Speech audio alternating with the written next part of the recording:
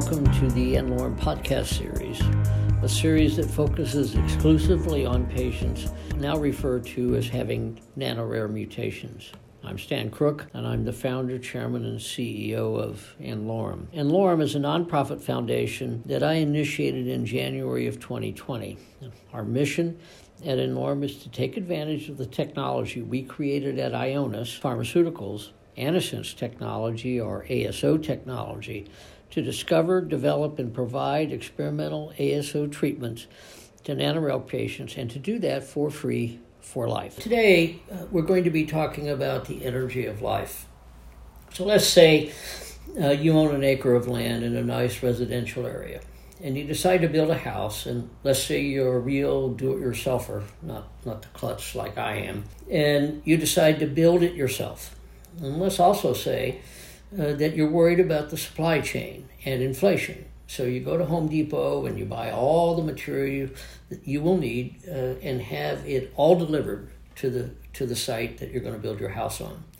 The wood is delivered by the wood supplier, and all the different kinds of wood are in different lengths and are stacked at the site along with the stone, the electrical wire, fixtures, nails, all that stuff. And so you've got it all there at your site, ready to be used to build your home. Now, let's say your neighbor to be drives by and says, "My God, what a mess." And he says it's a mess because it's not the shape of a house. That is, it's less orderly than he expects for a residential neighborhood. And he says, "My God," because humans like order. However, the natural state of the universe is maximally disordered and extremely messy. All the order that you see around you and in the skies at night is due to an amazing amount of energy created by the Big Bang that is constantly being used to create structures or order out of chaos. The scientific measurement of disorder is entropy. Now let's see that your neighbor drives by again in a few months, and he says, "Oh, there's the foundation and the frame," and he's happier because he's beginning to see the orderliness he expects created out of what disordered to him. And he's happier because you have invested enormous energy to create orderliness. You have invested in energy to overcome disorder or entropy. So key point number one, the natural state of the universe is maximally disordered. Energy is used to create and maintain order. The measure of disorder is called entropy. Now let's say you forgot something.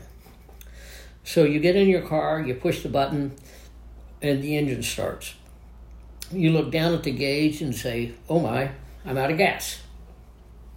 I need to gas up at the next filling station." Or you say, "Oh my, the battery is low, and I need to plug my car in for a little bit before I drive." You have a choice. You've made a choice about the type of energy you use to power your car. Cells are a part of the universe, so they behave in accordance with the rules governing the universe. They need to invest energy to create and maintain the order that makes them cells of a certain type and cells that do certain functions. Like you, when you drive your car, cells have two choices about how they use material nature gives them to provide the energy they need to be the cells that they are, do the tasks that they do, and maintain the order that makes them cells of the type that they are. The two choices that cells can use are called aerobic or anaerobic metabolism. That is, directly using oxygen to make energy or not. They are also called oxidative phosphorylation and glycolysis, respectively. Oxidative phosphorylation is also called the Krebs cycle, in honor of the great scientist who unraveled this amazing cycle that makes us who we are, that allows us to live and use oxygen to make all the energy we need, and then to use it to build things in our cells and the rest of our body. I'll use the Krebs cycle in this chat because it's easier to say and easier to describe. If you think about it for a minute, it's not surprising that you have two sources of energy, because sometimes cells have plenty of oxygen and other times they don't. And of course, it is the job of the cell to live. The cell uses high energy chemicals that liberate a good bit of energy when they are broken down to create, then store energy.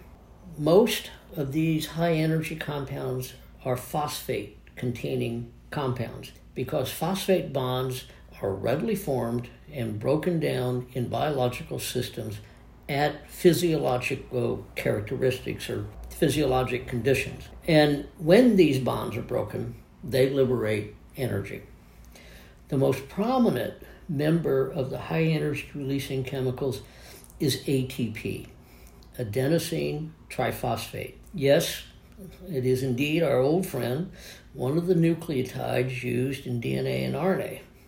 Another is GTP, guanosine triphosphate, another nucleotide used in DNA and RNA. You can envision that these chemicals as either adenosine, which is just a structure that has genetic information, and then three phosphates, adenosine, PO, PO, PO, or guanosine, PO, PO, PO. Actually, it's more complicated than that. There are multiple oxygens on those phosphates. When this chemical is broken down, that is either ATP or GTP, the phosphate farthest from the adenosine or guanosine is lost, and that liberates a good bit of energy.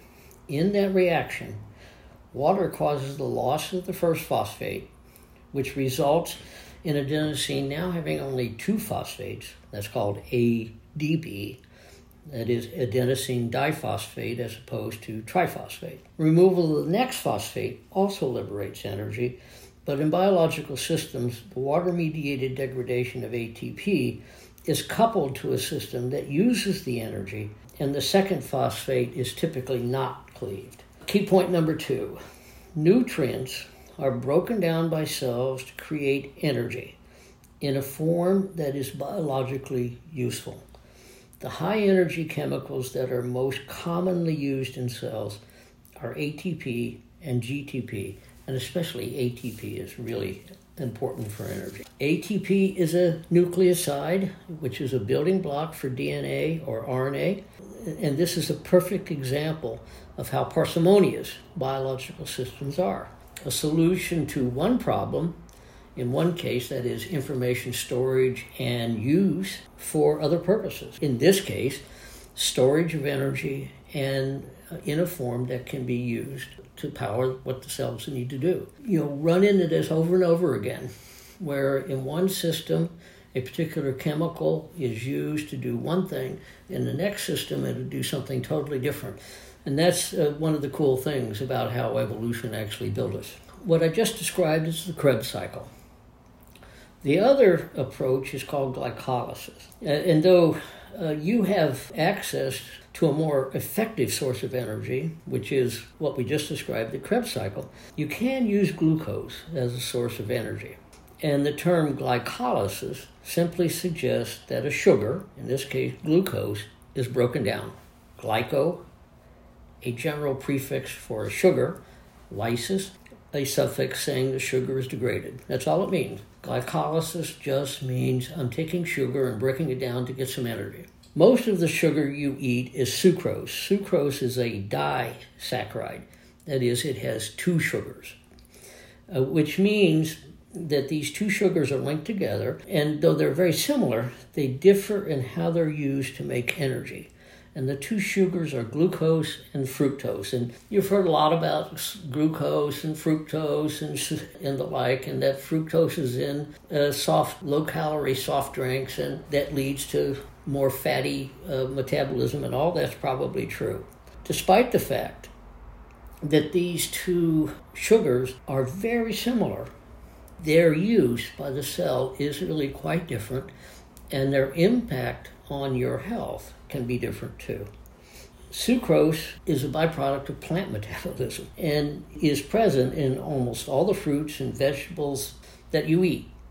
But when you eat these plants and vegetables, the sucrose is rapidly broken down into this glucose and fructose in the gut. Because glucose is an essential nutrient, all cells in your body have proteins in the membrane of those cells that actively take glucose up.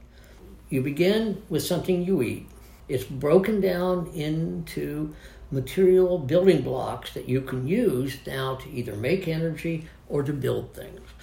Glucose is a critical nutrient that every cell must have. Therefore, every cell will have a means of getting glucose into the cell. That's a very active process and makes sure that that cell has the glucose that it needs.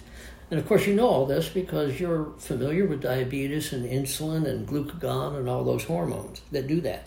So glucose uptake by cells is very carefully regulated, and you have a meaningful fraction of an organ, the beta cells of the pancreas, that make a key glucose regulatory hormone. And of course, that hormone is insulin.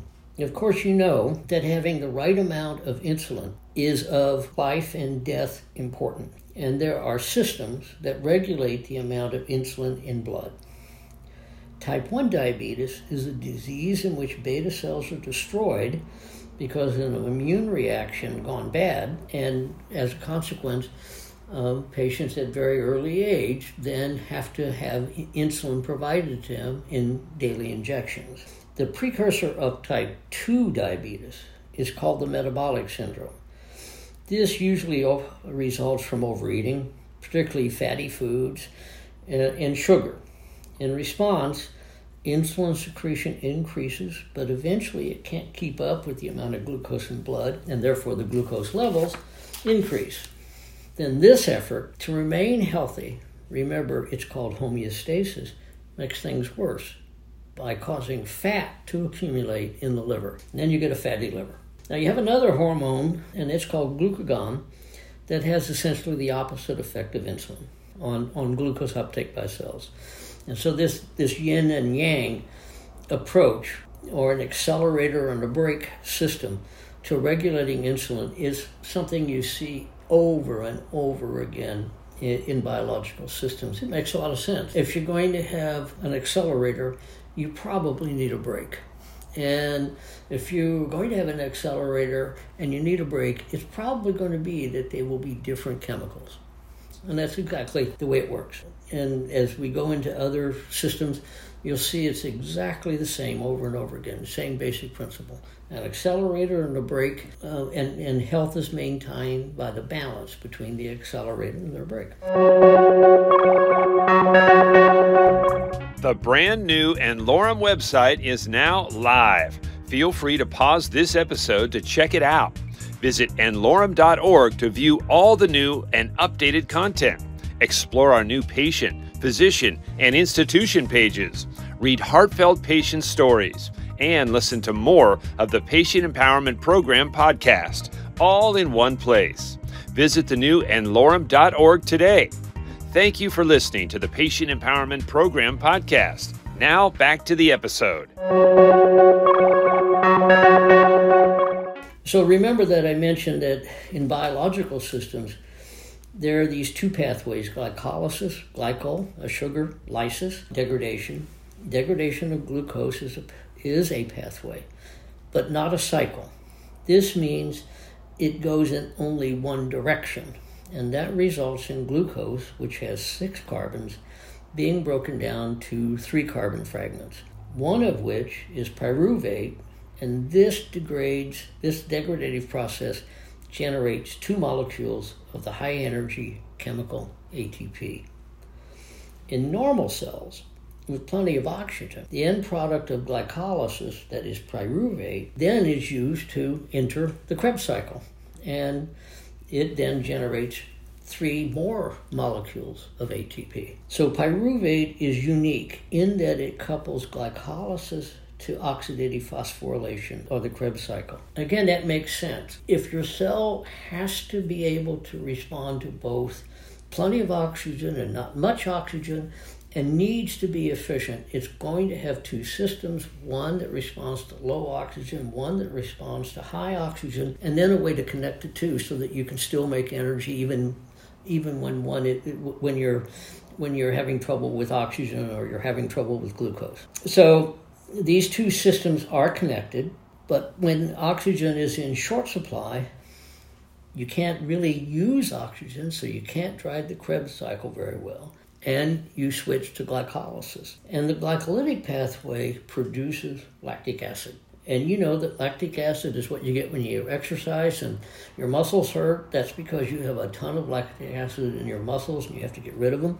The reason that you're in pain after exercise is that you're using a lot of energy, and so you're using all your systems to make the energy you need. You're running your Krebs cycle to beat the band, and you're also destroying all the glucose that you've stored to make more energy. And the byproduct of that system is lactic acid, which hurts. So glycolysis is a pathway that splits glucose, a 6-carbon sugar, into 3 carbon fragments, one of which is pyruvate, and it produces 2 molecules of ATP that are created from each glucose molecule that's broken down.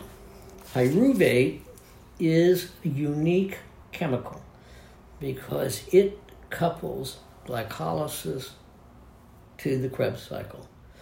And again, it is a very common sort of solution when you have complex pathways that do different things but are complementary and need to be regulated. Key point number 4 then, glucose is vital to cells for their life. So cells have active processes that bring glucose into the cells, and that process is regulated by a hormone called insulin. And to be sure that glucose levels are carefully managed, you have a second hormone that has essentially the opposite effects. That is, it reduces glucose in cells, and that's called glycogen. The Krebs cycle then, back to the Krebs cycle. When there is sufficient oxygen, the products of glycolysis are converted to pyruvate in tiny organelles called mitochondria by the glycolytic pathway, and that pyruvate is used immediately. The cycle can also be fed by other molecules like citric acid. So when you eat an orange, you're getting citric acid. And that citric acid is really a very important molecule because the Krebs cycle really loves it. And that's why the Krebs cycle sometimes is called the citric acid cycle as well. And all this is beneficial because your cell generates more energy and results in fewer byproducts that can be harmful than the glycolytic pathway. There are multiple sites at which different chemicals can enter the Krebs cycle. And that too is beneficial because the amount of a specific nutrient like glucose can vary, or say pyruvate, the product that you get from glucose. So being more versatile, which is one of the strengths of the Krebs cycle, is a survival advantage for the cell. Humans are aerobic, oxygen-dependent organisms. So we are designed to use the Krebs cycle to produce most of the energy we need. Anaerobic organisms, like some bacteria, do not use oxygen at all, and they depend solely on the glycolytic pathway for energy.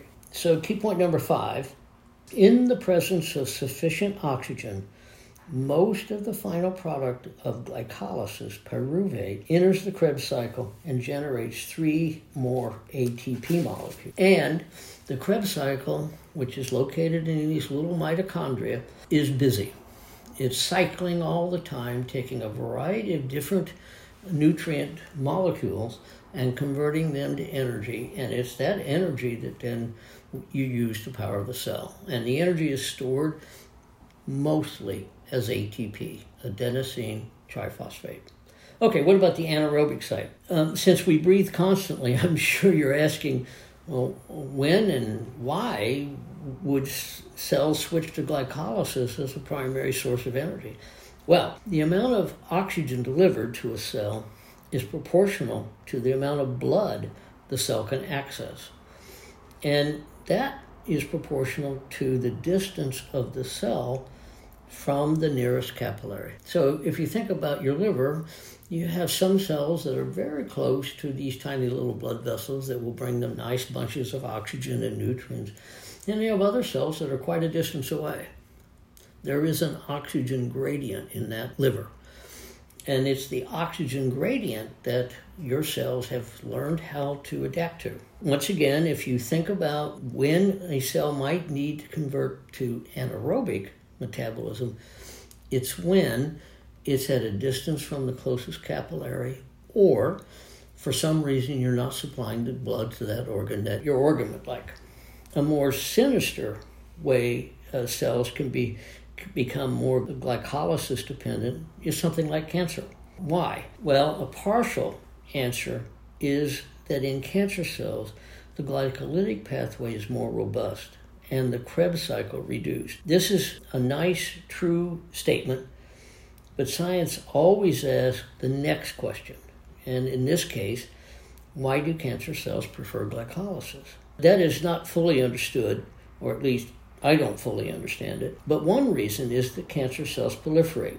They grow and they invade and they move around from organ to organ. And that often means that the leading edge of the cancer is made up of cells farther away from blood vessels and therefore short on oxygen and therefore using glycolysis. Some cells use glycolysis more than the Krebs cycle, and this is to protect cells from low oxygen levels, which can happen because of architecture, because you've got a cancer, or because you've had problems in delivering blood to someplace. For example, if you have atherosclerosis and you're getting less blood to the heart, then those heart cells will be using more glycolysis. In conclusion, your cells have two systems that take nutrients, break them down, and use that process to generate energy.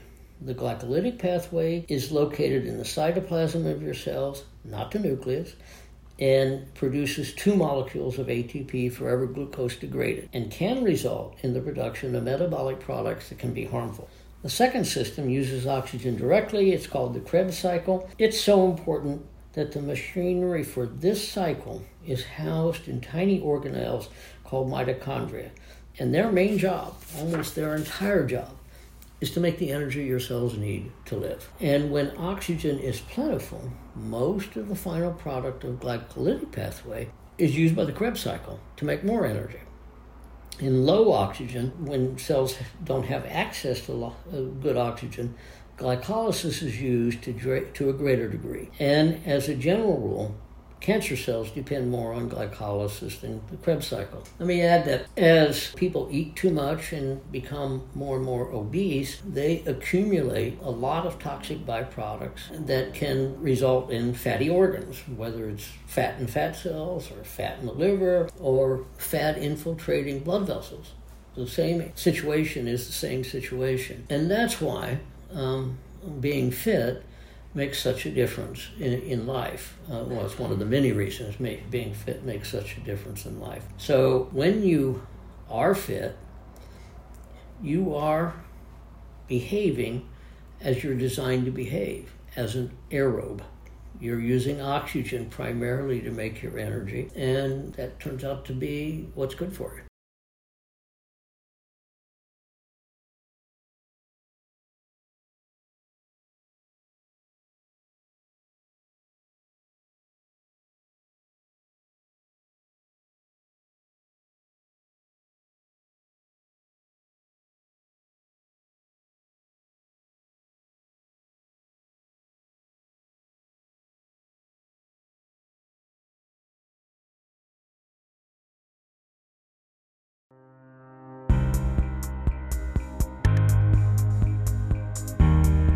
Enlorem is a nonprofit committed to discovering and providing personalized experimental treatments for free, for life, to patients with genetic diseases that affect 1 to 30 patients worldwide, referred to by Enlorem as nano-rare. Many of these patients progress and die without ever achieving a diagnosis. This is where Enlorem comes in. They do the impossible by providing hope, and for those that they can help, free lifetime treatment. For more information about Enlorem or today's episode, visit enlorem.org. Any questions can be sent into podcast@enlorem.org. Search Enlorem on Twitter, Instagram, YouTube, LinkedIn, and Facebook to connect with us. Please rate and review the podcast on Apple, Spotify, or wherever you listen. This truly helps us climb the charts and allows others to find the show. This podcast is hosted by Dr. Stan Crook. Our videographer is John Magnuson of Mighty One Productions. Our producers are John Magnuson and Kira Deneen of DNA Today. Thank you for listening.